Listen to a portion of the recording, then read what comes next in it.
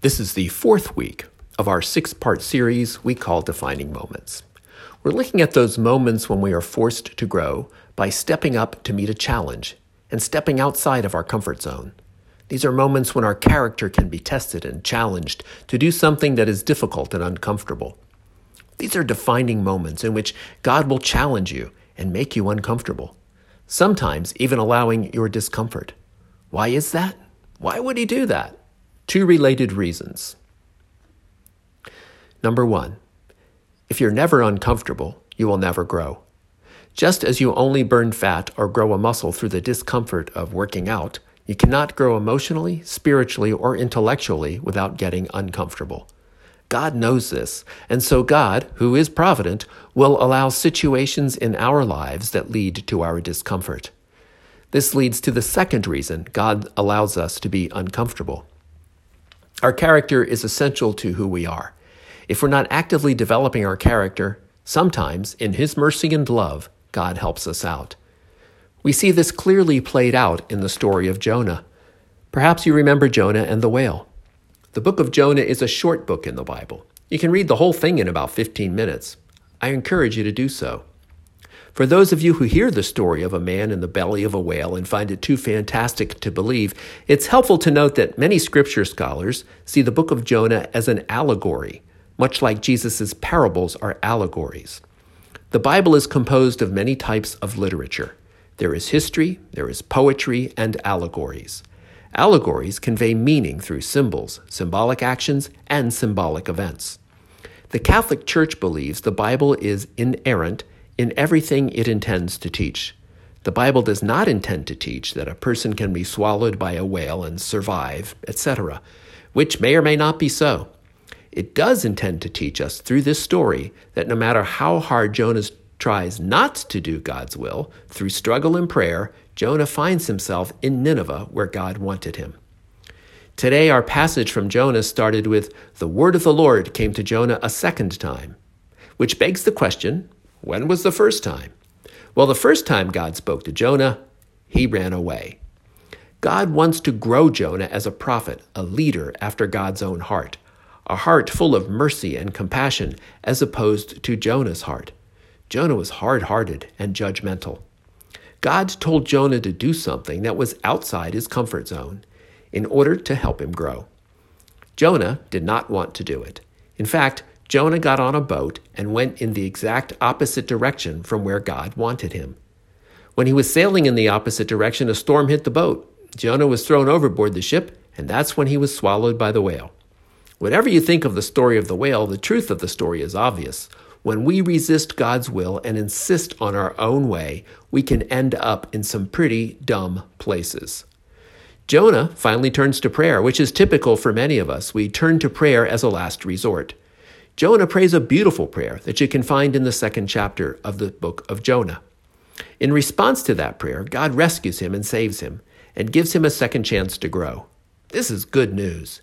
Even if you have failed in the past to meet a challenge and grow, God will give you other moments, other opportunities to step up to the challenge of growing your character. In fact, God might keep giving you those moments over and over again until you decide to grow and learn the lesson He wants to teach you. There will be perhaps different circumstances, different conditions, different people, but the same opportunity for growth. The story of Jonah is the story of second chances. God gave Jonah a second chance, and He wants Jonah to do the same for others by speaking to the people of Nineveh on God's behalf. However, the Ninevites were the enemy of Israel, so Jonah was not anxious to help them. Nineveh was also a city of wickedness and debauchery, headed towards its own destruction. Jonah didn't want the Ninevites to hear God's word and be saved.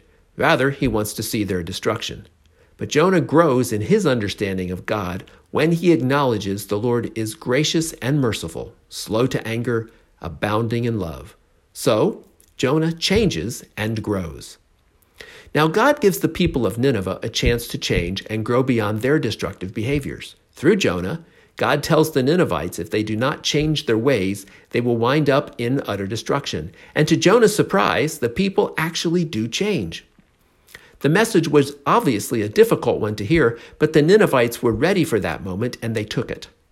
Often we are wary to hold people accountable and point out something they are doing wrong. But sometimes people are just waiting for us to say something. One courageous word said in love can turn them back to God. In Nineveh, the repentance went all the way to the very top. Even the king has a change in thinking, which leads to a change of heart, which leads him to change his behavior.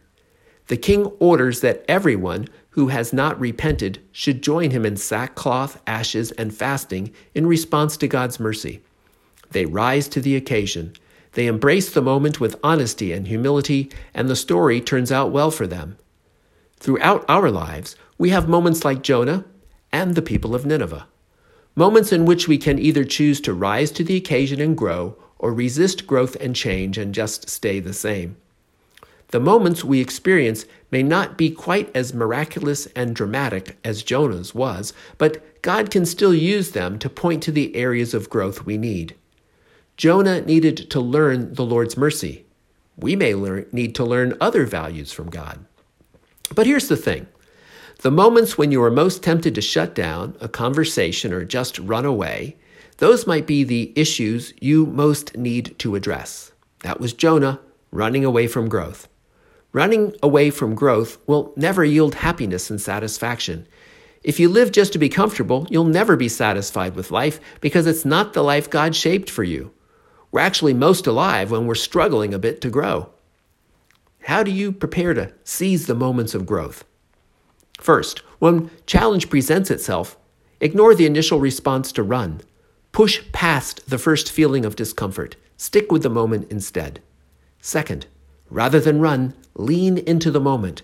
That's what the Ninevites did. They leaned into the moment. They got involved and engaged. They lean into the challenge, and that changed everything.